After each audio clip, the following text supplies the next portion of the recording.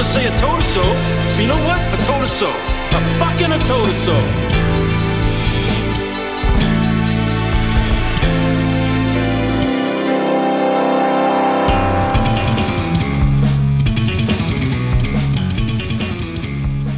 I'm going to kick off with a fiery speech from Stephen Harper. You guys ready? Here goes. Oh yeah, I'm ready to be fired up. I've been a little tired recently. Let's get fired up. Let's get excited. Let's get it started in here. Mm-hmm. Well, let's get the original lyrics. Yeah, we will. All right, here it goes. That 10-point plan, your 10-point plan, is the future. It is the future the world wants. It is the future that Iranians need. And it is the future that you have long fought for. So I say to you again, my friends, do not give up hope. Do not in any way relent your struggle. Underneath the extremism and perversion of the Ayatollah's regime is a great country, a great culture, a great faith, a great civilization yearning to be free. And that is what the world, everyone in the world, wants in Iran. Today, I am joined here, as I was last year, by many Canadians. I am joined by both those who supported my government and those who opposed my government, but who are united behind your dreams of a new and better Iran.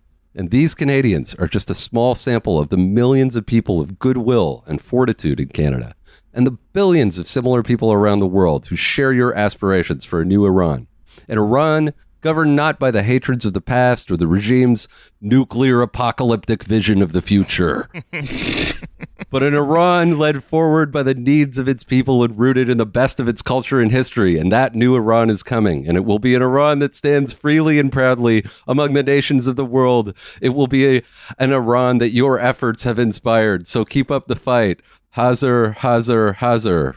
Man, the new Dr. Bronner's labels got really weird. Ever since his kids took over the company, it's become much more foreign policy focused. So this is an uncharacteristically fucking fired up speech for noted damp bloodless ghoul Stephen Harper. Yeah, he's pretty keyed up here. So was this speech? Do you guys think that he made this speech in Ottawa? Did he make it at the CBC headquarters in Toronto? Was he at the Calgary Stampede orating in front of a stadium? I have a couple ideas, but I think you know, Dan. I do. Cape Breton Island. Yeah. This speech was given at the Ashraf 3 compound just outside of Tirana, which is the Albanian headquarters of the People's Mujahideen of Iran, or MEK. So today on the Bottleman, we're joined by Seamus Malekafzali to talk about the history of yet another one of this country's problematic faves, and to answer the question, why does a specific group of neoconservatives love going to Albania once a year? Seamus, how are you doing? I'm doing just wonderful, and I'm glad to be back on this podcast. You're in the middle of a move right now.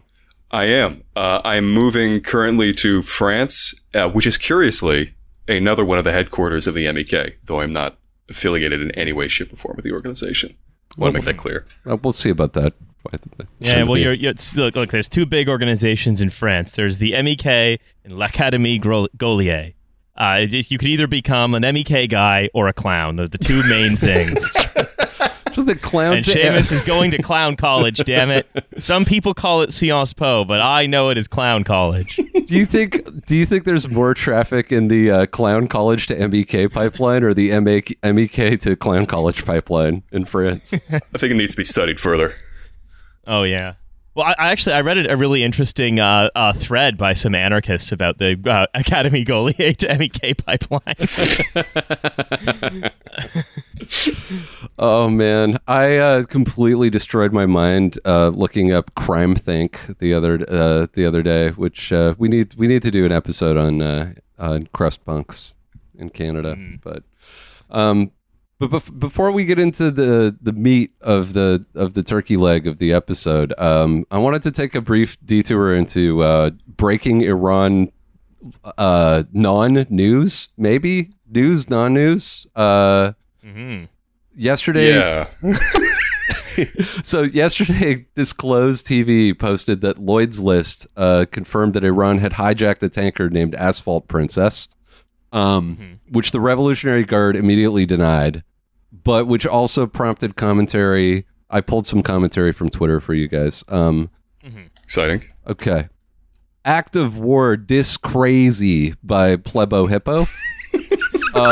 Yeah, and that guy's in the that guy's a member of the Joint Chiefs, as I understand it, Yeah, right? That's right. Yeah, that's well. When Mattis got his account locked for trying to sell green juice to Q people, he came back as Plebo Hippo, and he was like, "Yo, that's fucked." Yeah, the Better Business Bureau went after him for trying to sell goat dewormer to. Another great comment. Can we just nuke, and nuke is in all caps, Iran? Can we just nuke Iran and get it over with? By at Nukem, one word.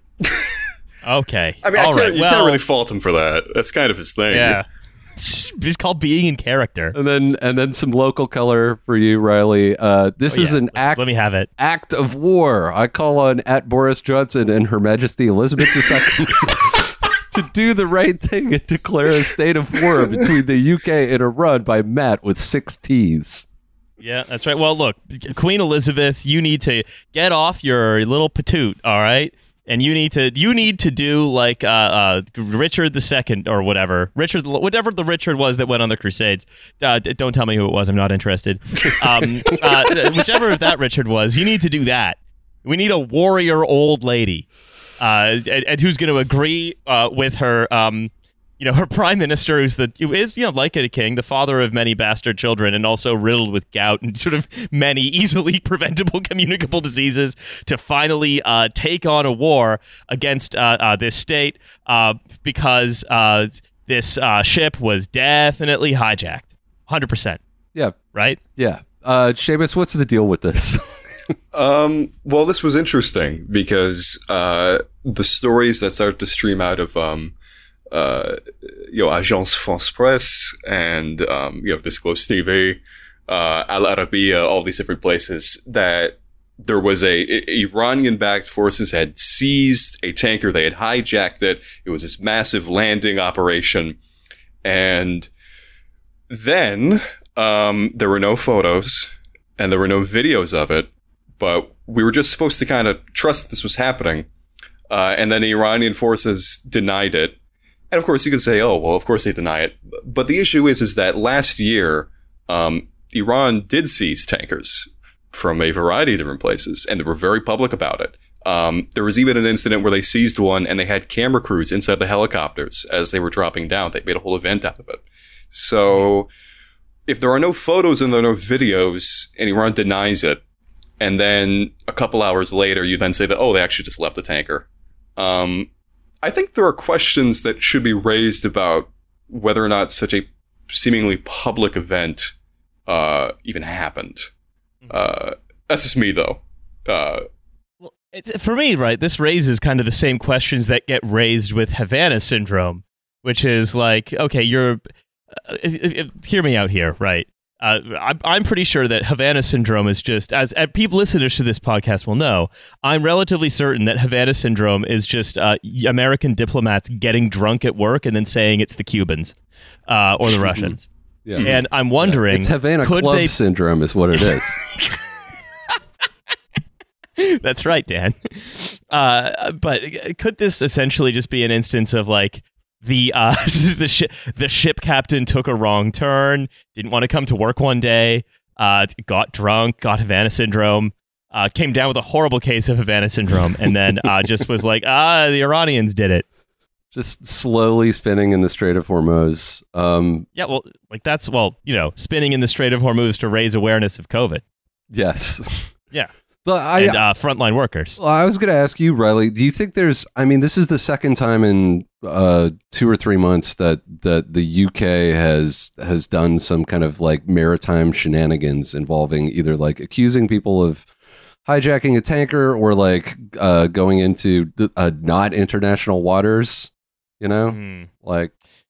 Yeah. And the friend and like sort of mobilizing the Navy against the French. The thing you have to remember about the UK is that it's a phenomenally disorganized place.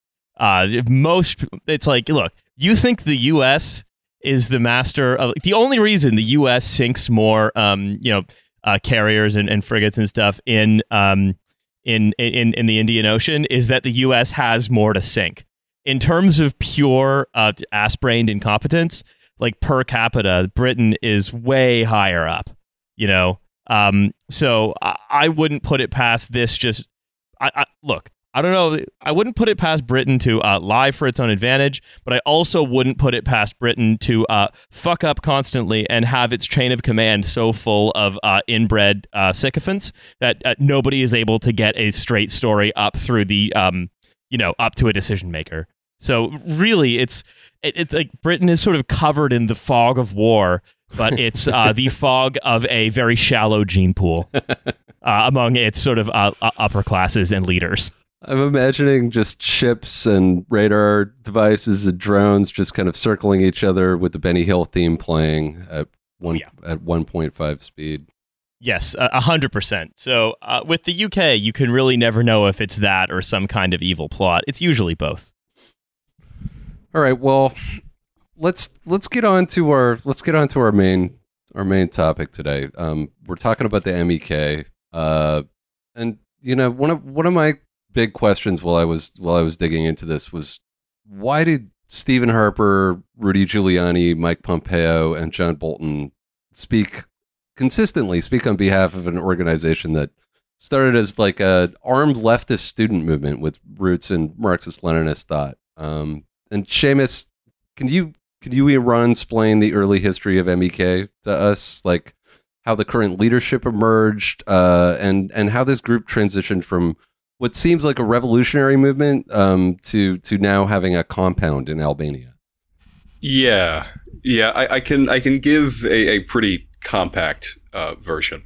Starting in the 60s, the MEK came into being, and the thing that immediately separated it from a lot of other leftist movements, which had, a foothold in Iranian opposition to the Shah, but weren't quite, I don't know what the term is. This really wasn't quite there yet.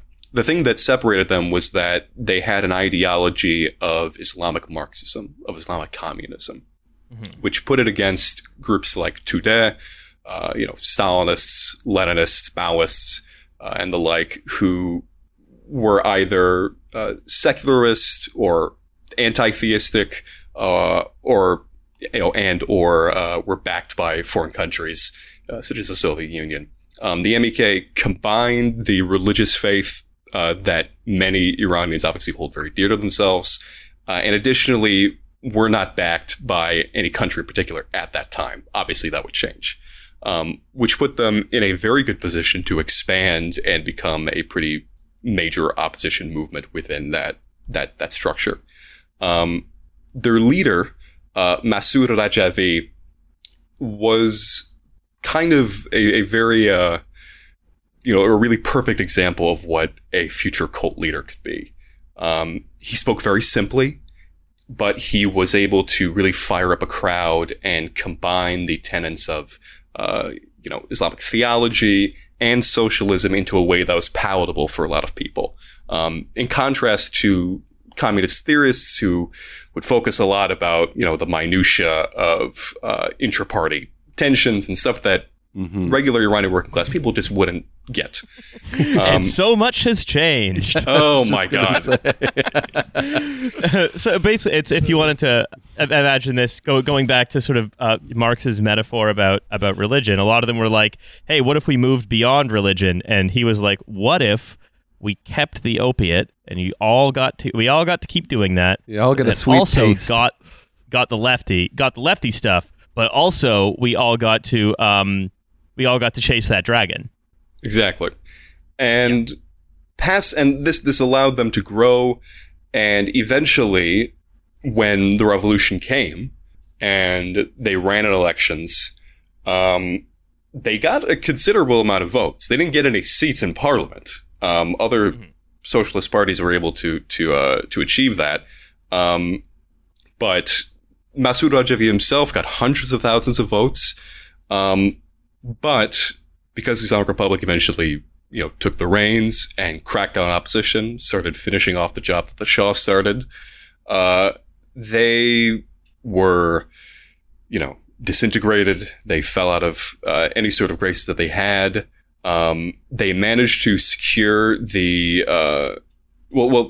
first Iranian president, who was himself an Islamic socialist, was forced to flee alongside the MEK. And the plan was initially that they would regroup in a different country and they would utilize this to, further an opposition to the Islamic Republic. But the first Iranian president eventually left the organization a couple years later, or even a year later, I think, because it became very obvious that Rajavi was not interested in any sort of leftist opposition. Right. He was interested in creating a cult. And from that so point, much has changed. and from that point, they teamed up with Saddam Hussein. Yeah. And, I would say big problem when they are fighting against the Iranian state and are bombing Iranian civilians with chemical weapons and conventional weapons, which are killing so many civilians. They eventually invade the country alongside the Iraqi army under Saddam, and they are routed This is Operation Mersad, right? Yes, Operation Mersad. What happened was that they made a pincer move toward the center of the country. They got in somewhat far, and then the Iranian army, just destroyed them. And on the heels of that destruction, the Iraqi army, as revenge for that loss, launched chemical weapons into Iran. So obviously, the MEK is not well looked upon. I would say, I think Matt Duss, who is Bernie Sanders' foreign policy advisor, described them as having the popularity of salmonella. There is the monarchist movement inside Iran to reestablish the Shah. It's absolutely not as popular as American government officials would like to tell you. But I would definitely say that it is more popular than the MEK, which has no ability to, operate with any sort of openness. Every single time there is an MEK rally, there is a hashtag that trends about how much inside Iran about how much people hate Mariam Rajavi, who is the current leader. Because Masoud Rajavi is killed, right? That's an interesting topic of discussion. I was just doing in my research. I was trying to track where they lost support, and it seems like in the early 80s they fomented mass protests against the Ayatollah, and the Revolutionary Guard just burked them in their compounds. They killed Rajavi's second in command and his first wife, Ashraf.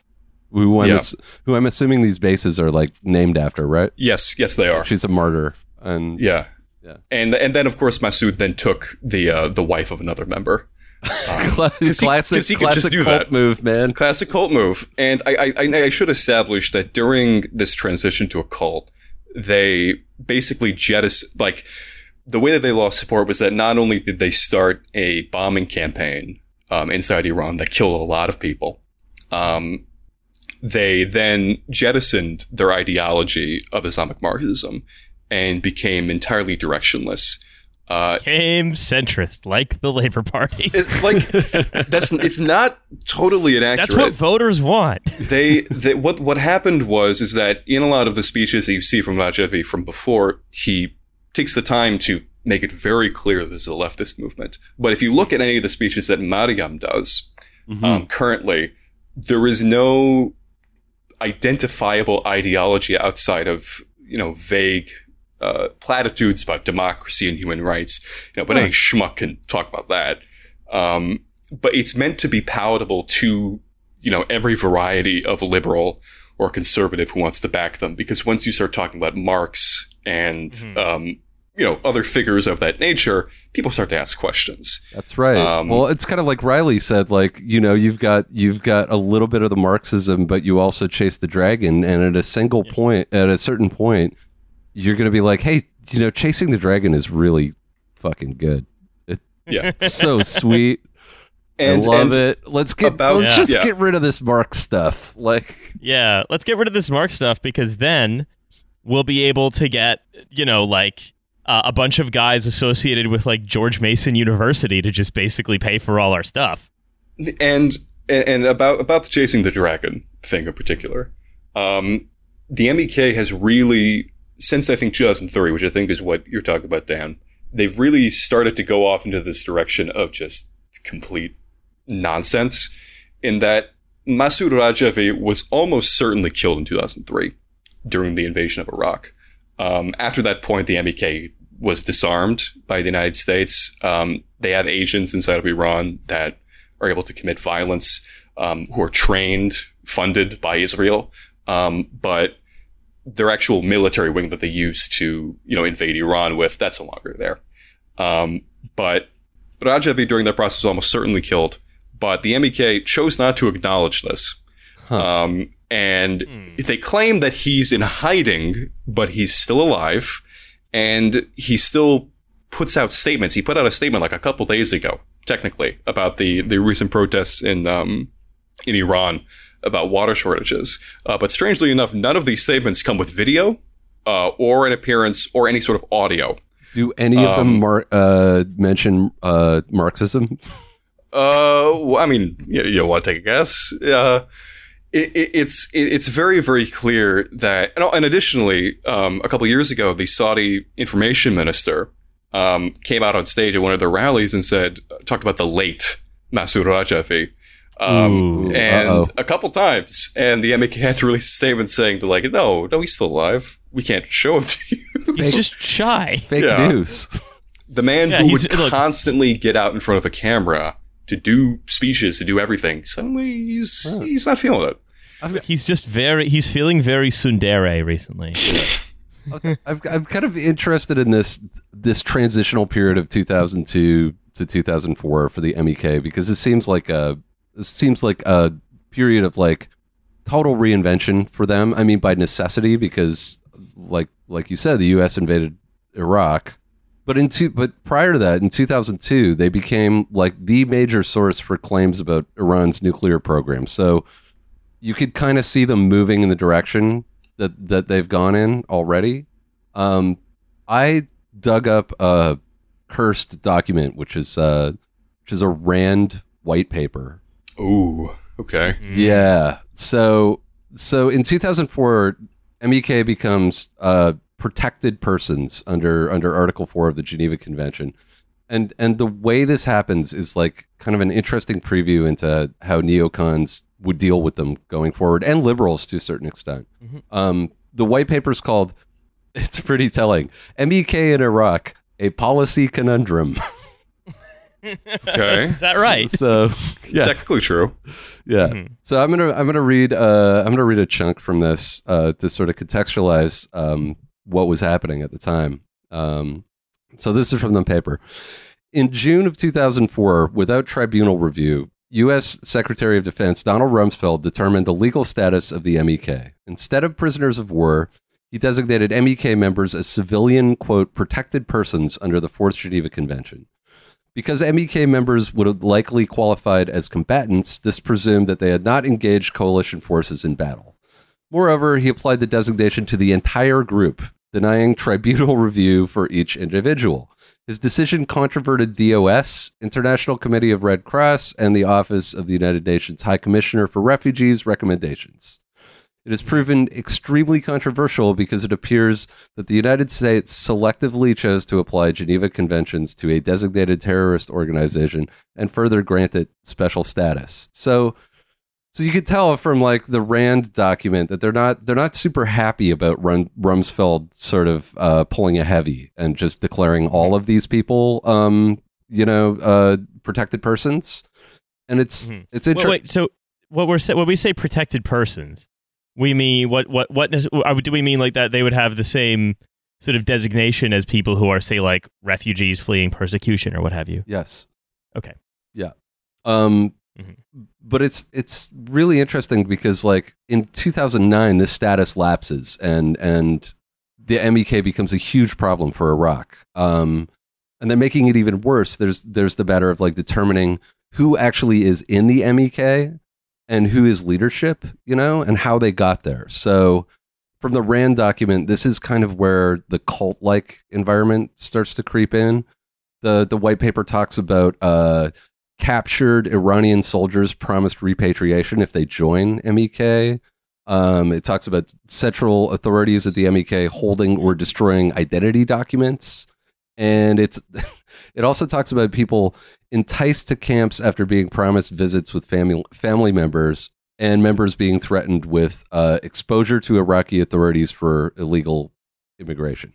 So this creates this impossible situation, like of basically figuring out who is in leadership and who is captive from this group.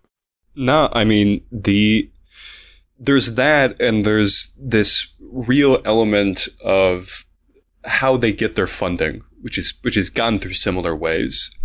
For one thing, they get their funding from Israel, which is something that U.S. officials themselves have established. But additionally, families have attested to the fact that there's a common strategy of MEK members, calling up their families and claiming that, I've left the organization. I want to start a new life. I want to become a lawyer. I want to become this. I want to become that.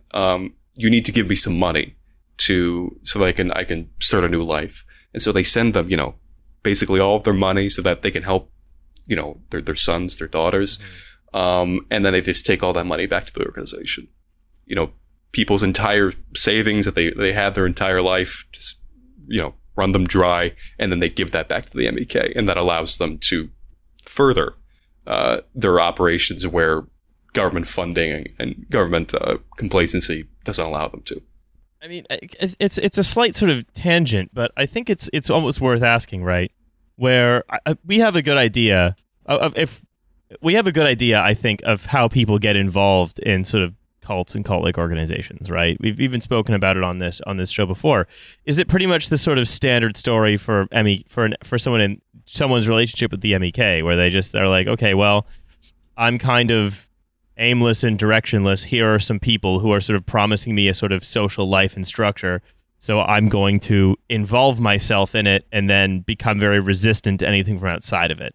Is it something like that, or is it like a family thing? Like, how does this usually happen? That's the thing. There is something to be said about the cult-like aspects of the MEK, because I truly don't know what it offers anybody. Because traditionally, cults, I don't want to say traditionally, but stereotypically, the thing that attracts people to cults is, maybe a promise of friendship, a promise of, as you said, a social structure that gives you a certain amount of stability. If you feel it, maybe in a different direction, maybe you want sex out of it, the free love aspect of it, if you're talking about something like 70s, New Age stuff. Yeah. The issue here is that MEK members are not allowed to be friends with one another.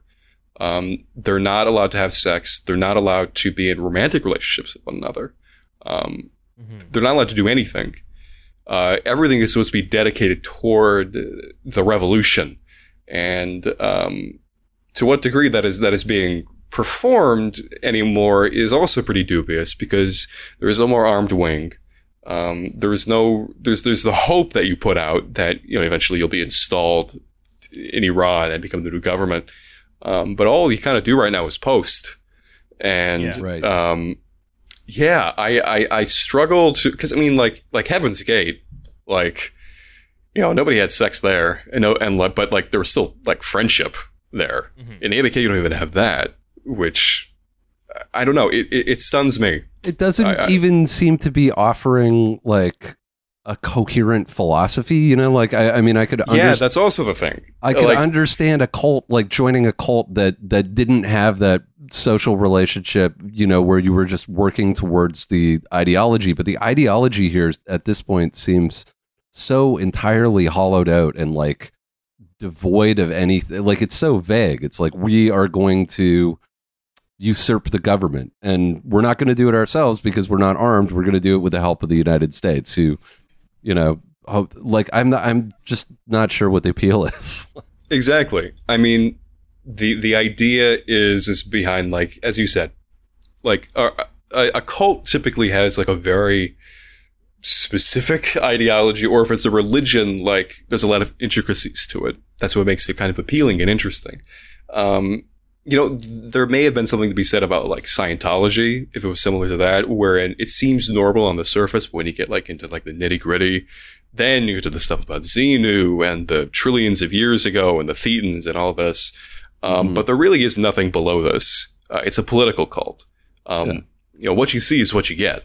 I mean, at least Scientology has the benefit of, if you fucked up and you're scrubbing floors on the Sea Org ship because you made a mistake with your e-meter, at least you can fall back on, I'm improving myself. I'm clearing my thetans. Exactly. I mean, you get the promise. Maybe you'll get to like do mind, reading and stuff like that. Maybe in the future. That's neat.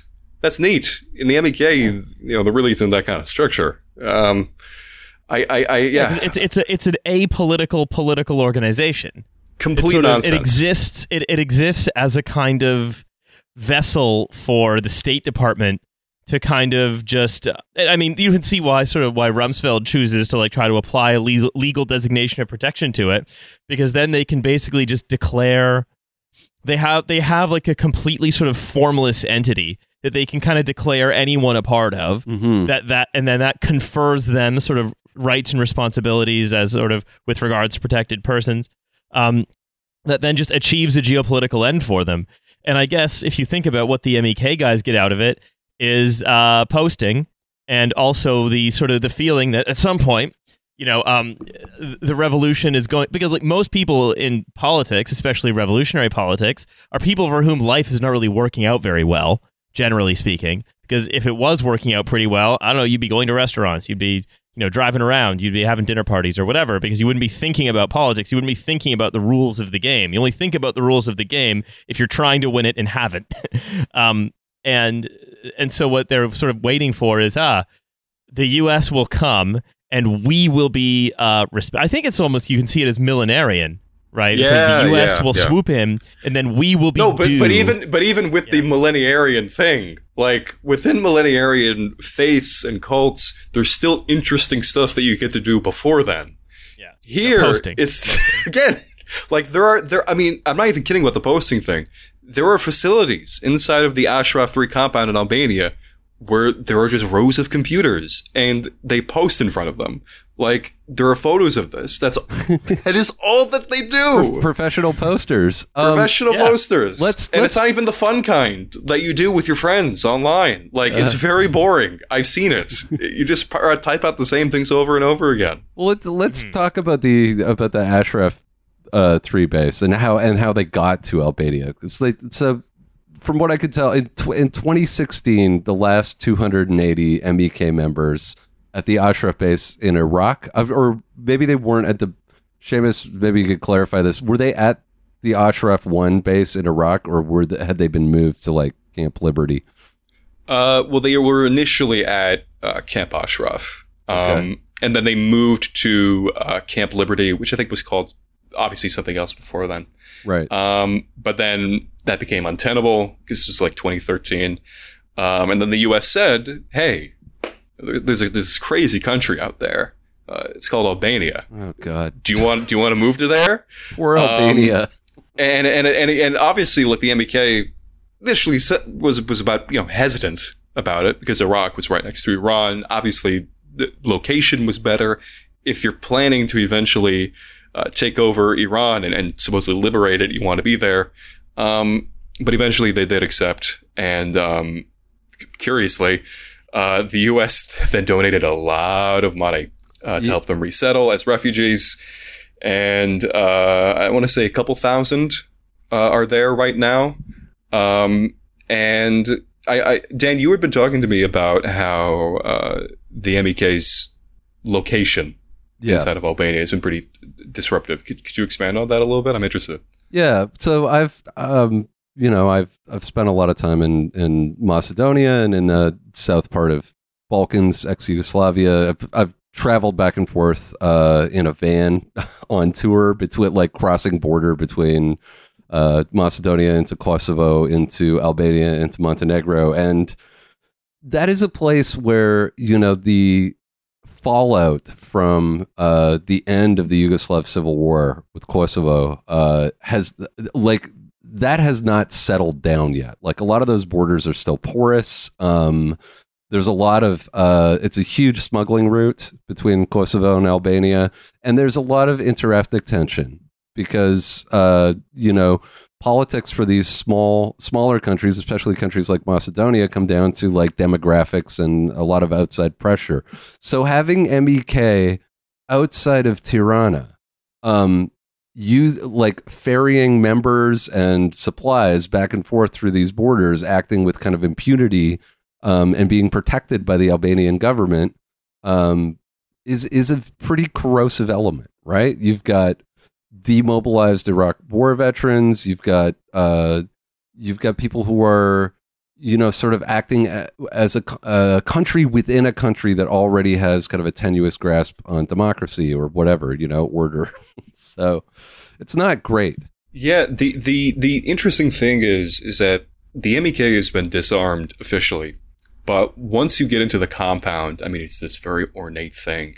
They have, the gates that you can't enter through. But once you get through them, there are honor guard, quote unquote, waiting for you. They're all dressed up in uniforms, these archways. And it really is like you're stepping into someone's territory, this extraterritorial thing that exists within Albania. And it's every video that I see of it, it seems to get larger and larger. It's an amazing thing to witness that they have constructed this gigantic complex out in the middle of the Albanian countryside. Yeah, I guess that's a more succinct way of saying what I was trying to say, is that setting up an extraterritorial sort of disconnected government within a country that has just gotten itself extricated from like being involved in a civil war is bad. It's not good. Yeah. Like anyone would tell you that based on the description that you just gave me, like, I don't know, maybe we could have found like a different country here, or maybe we just didn't have to resettle them at all. It doesn't seem a great idea. It doesn't surprise me that America chose Albania, because I feel like, that is a country that is sort of not at the forefront of most people's minds. And it seems like an easy country for American government to be able to push around. Albania has been, not unlike, Macedonia or some of the other countries or Kosovo, has been, promised ascension to the European Union, is really hoping for that. And I think that's a classic American strategy in the South Balkans, is to basically force these things on countries and use, membership to these international organizations or economic spheres as a kind of a carrot and a stick, So yeah, let's talk about these rallies at Ashraf 3. Yeah.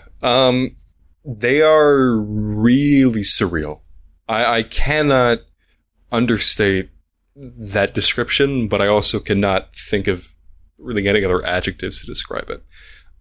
These things are oftentimes 7 to 9 hours long, and they feature politicians from just all around the world, who most of them are no longer in office. Just like a Hassan Piker stream. Oh my God.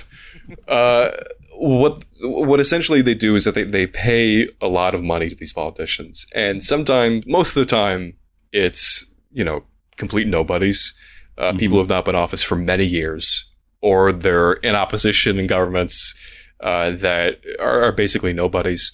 But sometimes they get bigger names and they use this to advertise themselves.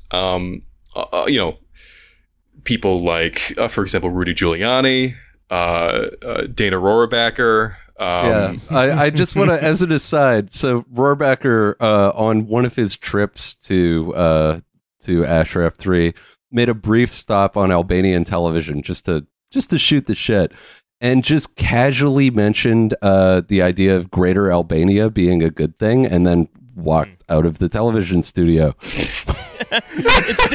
It's because Dana Rohrabacher is like just surrounded by like by like a pig pen cloud. He's just a filthy, filthy man. Oh, and he will be like, yeah. Anyway, let's talk about Greater Albania Greater Albania stretching from Tehran to Newcastle. Yeah, and just be like, anyway, I'm gonna go wipe.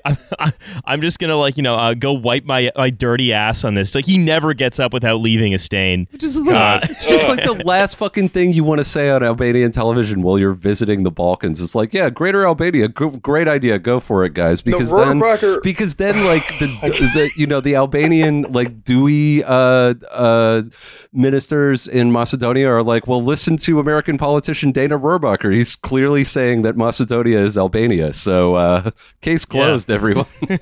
Great job, Dana.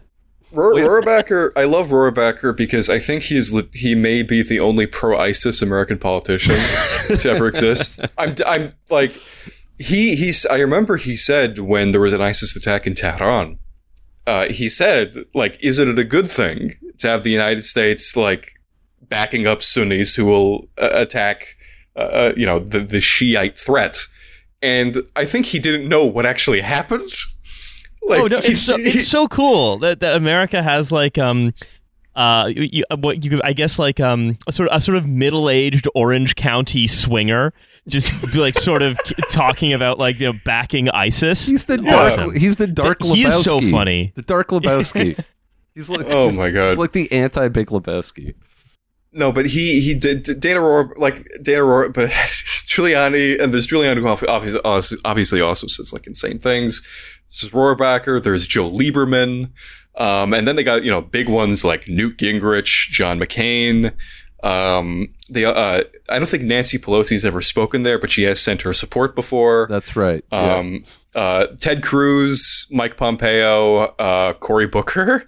Cory Booker's speech. Cory Booker did that this year, actually. Yeah, it's by Zoom. I watched his speech, and it is completely unhinged. John Bolton as well, obviously. Oh yeah, John Bolton loves the MEK too. I mean, there are just so many here that are really recurring guests. It's because I think they love it because it's so blank, because they can just project. America can just and especially like America's matter politicians can just sort of project what they want onto it. Mm-hmm. Right. That's why someone like Stephen Harper loves it as well, because Stephen Harper is a guy whose main thing was just kind of asking what the oil industry wants, or like what sort of the National Post would sort of write approvingly about. So if you don't have any sort of connection with wanting to do with if your mission in politics is basically just to understand the job that you're doing and then do it for the people who've commissioned you to do it, like Harper, and then of course you love the MEK because they're a completely blank canvas. You just project whatever you want onto them. Exactly. Right. And that is also the strategy that they want. I mean, they go through a lot of front organizations in order to project two things, I think. One, that there's a lot of different organizations under the banner of the National Council of Resistance, which is the technical umbrella organization of the MEK, but essentially it's just them. And additionally, it's to put a certain amount of separation between themselves and the MEK banner. Because if you're in Congress, you may have heard the MEK in passing as perhaps a designated terrorist organization, and you know to stay away from that. But if someone from the Organization of Iranian American Communities comes up to you and says, hey, we'd like you to make a speech about the regime in Iran, of course, you support the Iranian American community. Are you going to pass this up? And that's how, Hakeem Jeffries gets to speak there. That's how John Lewis speaks at some of these events. And they're like delisted from that terror. Yeah, they got delisted. Like in 2012, both in the United States and in Canada, pretty much simultaneously, with the backing of the same cadre of like international community. Exactly.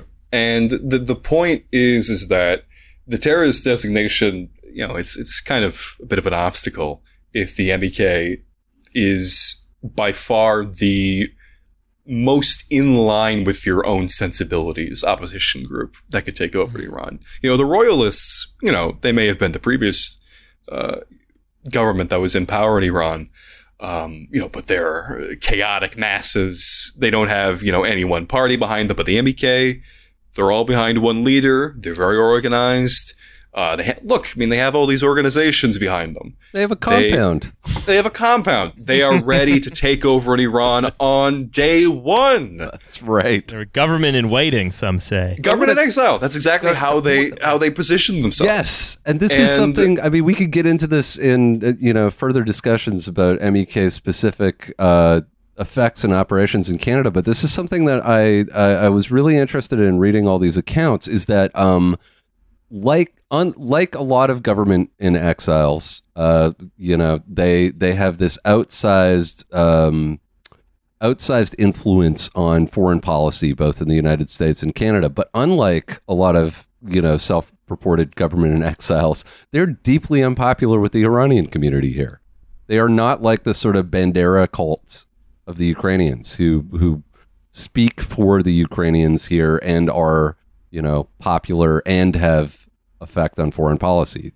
They have effect on foreign policy, and they're deeply unliked. Yeah, the big issue with talking about Iranian diaspora opinions is that the Iranian diaspora has a lot of opinions, and while certainly a local MEK supporter represents a facet of that, it does not represent all facets of it. But there is a tendency, and this applies to royalist supporters as well, because they have their own organizations, because they have their own representatives that are willing to talk to you, there is a tendency among the news media, both in the United States and in Canada, to contract these people to speak to you, because they always have something they have to say. They have a very clear and consistent line that they can put out, and also it's against the Iranian government. So, those are all pretty good points in your favor if you're looking for a good story in that respect. Yeah, yeah.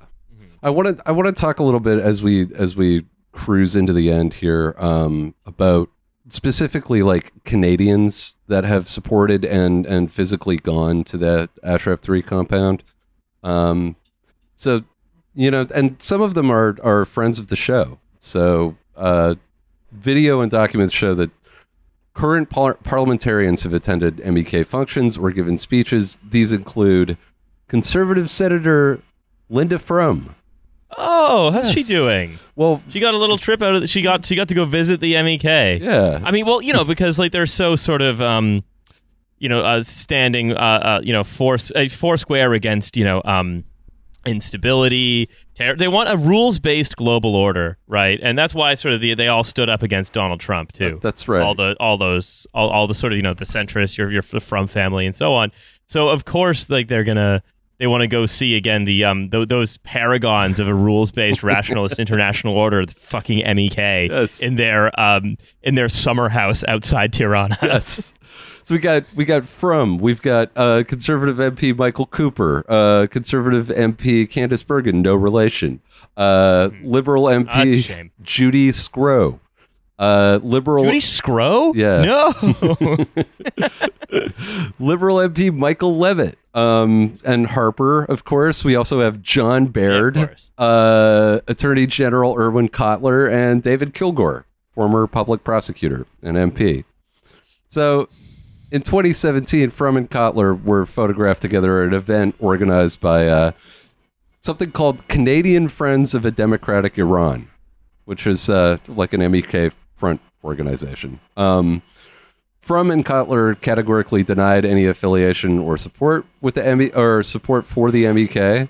Frum delivered a speech, which was published on our website, in which she appears to call Golestana, who is like the MEK representative in Canada, and other traveling delegations, quote, true heroes. This is interesting, though. So the national... by the way, if you wanted to, in terms of Canadians who've been associated with the Canadian parliamentarians who've been associated with this certain compound, if we wanted to get if we wanted to do like a Kevin Bacon 6 degrees of separation between sort of the MEK and some of our friends in Ukraine, is the main lobbyist to get the MEK delisted as a terrorist organization in Canada, and also shut down the Iranian embassy in Canada, also has been banned by President Putin from going to Russia for, quote, standing up for Ukraine. So all of the same sociopaths love both of these organizations. If you're a Banderite or an MEK guy, there will be a Canadian parliamentarian who wants to make sure that you get your day in the sun. Yeah, and that's James Bezan. Yeah, and that's kind of the point here. So, like, the National Observer questioned Frum about her support for MEK, and she wrote back via email. She said, "I am not affiliated with any lobby group. I believe that it is important to remain independent. I have never attended events in support of MEK." She added, "Do I support Iranian regime change? Yes. Do I support or endorse the MEK or any specific opposition party or group? No. I have never expressed support for anything other than freedom and human rights in Iran." When asked to explain photographic evidence of her endorsement of Golestana, Frum said, "The event you are questioning was not in support of MEK." In a separate email, she wrote, "Are you a journalist or an Iranian regime activist?" Oh, come on. Awesome. About. Based on your line of questioning, your unwillingness to take repeated clarifications at face value, I presume it is the regime that is shaping your views. Oh my God. She also, like, just to wrap this part of it up, like, she also has interacted on Twitter a lot with that Twitter account Heshmat Talavi, and like retweeted it. So basically, like, the Observer asked her why she followed MEK identified accounts, and for comment on the Intercept's findings, because the Intercept did a deep dive into this. Frum responded, "Engaging on social media is not the same as endorsing. Retweets do not equal endorsement." Views not that of the Canadian Senate. Yeah. So so there it is. There's Linda Frum bobbing and weaving. Absolutely. Yeah, you could never stick one there. Sorry, journalist or Ayatollah, perhaps. Yeah, exactly. Oh, man, just I think the one thing, I mean, again, it's not important, but I guess it's important to remember just the absolute just dreary anti-intellectualism of just being like, the groups, and again, you're lying, right? But like, the group's a different name, so you must be a regime activist. Mm-hmm. Like, it's just the whole point of, like, conservative politics seems to be, at least when, like, challenged in some kind of, argument or challenged in the media or when challenged by the press, any way they're challenged is to then just be really loudly stupid until the challenge goes away.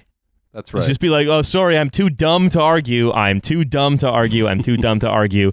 And then eventually people ignore you and you can go back to, putting your agenda into practice. Yes. Right. But it's very, very annoying, I suppose. Yes.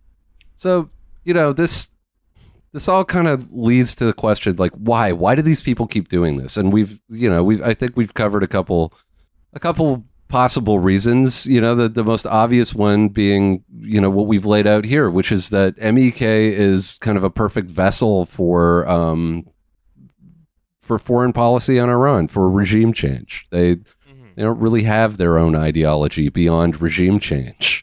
Which is perfect. It's perfect because it's totally in line with the neocons. It's just like, what do we do? Well, just like the neocons, they were also all sort of disillusioned ex-Trotskyists who just like, or ex-socialists anyway, who just sort of maintained a kind of devotion to changing regimes, just revolution rather, for its own sake, wherever, by whatever means. And what happens afterwards is truly none of our business. Yeah. You have slave markets in Tripoli. Oh, well, better luck next time. At least we changed the regime. Yeah. Thank goodness. Back to my lunch. But Seamus and I were watching the 2019 video of Harper's speech at the compound. And at about 3 minutes and 20 seconds... We kind of realized there's another thing working here. Because at 3 minutes and 20 seconds into the video, the crowd goes fucking crazy. They're clapping, they're cheering, they're hooting.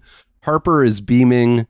And this is a big piece of the puzzle when trying to make sense of this support and why these people keep going back. It's not just that MEK's vision is expedient to these ghouls' foreign policy aims. It is that they cannot get this type of heat at home. They never have, and they never will. Like, nothing is going to give you the fucking juice like the coordinated hooting and adoration of a cult. Exactly. This is the Ashraf 3 compound is a beautiful, beautiful place if you are a neoconservative. It is by far the only place in the world where you will receive undying adoration no matter what scandal you have at home, no matter what crime you are accused of. You are welcome there. This is the only place in the world where Alan Dershowitz, a man who has been scorned by the people of Martha's Vineyard, who can no longer enter a restaurant without being, given a bad look, he can go to Ashraf 3, and his face can be plastered upon gigantic screens, and applause given to him from every corner of a gigantic auditorium, and he knows that he can always come back next year and get the same amount of fervor. Why wouldn't you go if you have no morals at all? This is the place where you can get your batteries refueled. That's right. If you yourself are an empty vessel in a ghoul-shaped container waiting to be filled by just clapping and hooting, then this is the place for you. Yeah, it's you're certainly not getting it in Canada because that you're like. You know that your position in Canada is like electorally kind of sewn up just by the various sort of tendrils of the Laurentian consensus as they sort of extend into like our various elements of our media and politics by our, a two-party system, whatever. And for as long as that's happened, but like everybody fucking hates you. And like that's like the deal if you're going to be a neoconservative politician is you're going to hold on to power in a democracy despite being sort of viscerally hated by everyone because you're clearly a walking corpse. But this is the one place where that's good. Yes. This is like late period Scorpions going to play in like maybe this is a bad example, but like late period Scorpions going to play in like Latvia after the wall came down,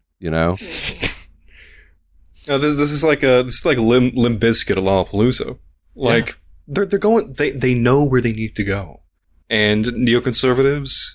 It's the countryside of Albania. Right. That's like every year they get excited for it, like kids going to camp, like the one place where they're gonna get actually cheered. Yes. So yeah, that's it. I think between the three of us, we've solved this mystery of why do these people keep going to Albania every year. I thought Stephen Harper just really enjoys Tirana. Yeah, he likes Hoshi's brutalist architecture. Gorgeous city. He's a big fan. It is a gorgeous city. It is. We would never lie to anyone here. Seamus, thank you for joining us and digging into this with us. Oh, it was my pleasure. And I want to wish you an excellent move to Paris. Oh, thank you. So thank you for listening to this week's free episode of The Bottleman. If you would like to know more, if you'd like to dive deeper, we have a Patreon. It is $7 Canadian a month. You get bonus content. You just get more stuff. It's great. It's fantastic. We love it. It's getting bigger all the time. You get to hear us talking to our various sort of friends from the UK and US about corner gas. That's right. I'm not going to lie. It's mostly corner gas content. Look, there's a lot of corner gas on there. But sometimes you can also hear us talk about Dan's investigations of the Victims of Communism Memorial, which has less to do with Brent Butt. That's true. Thank you all very much, and see you later. Bye. Bye, everybody. Bye.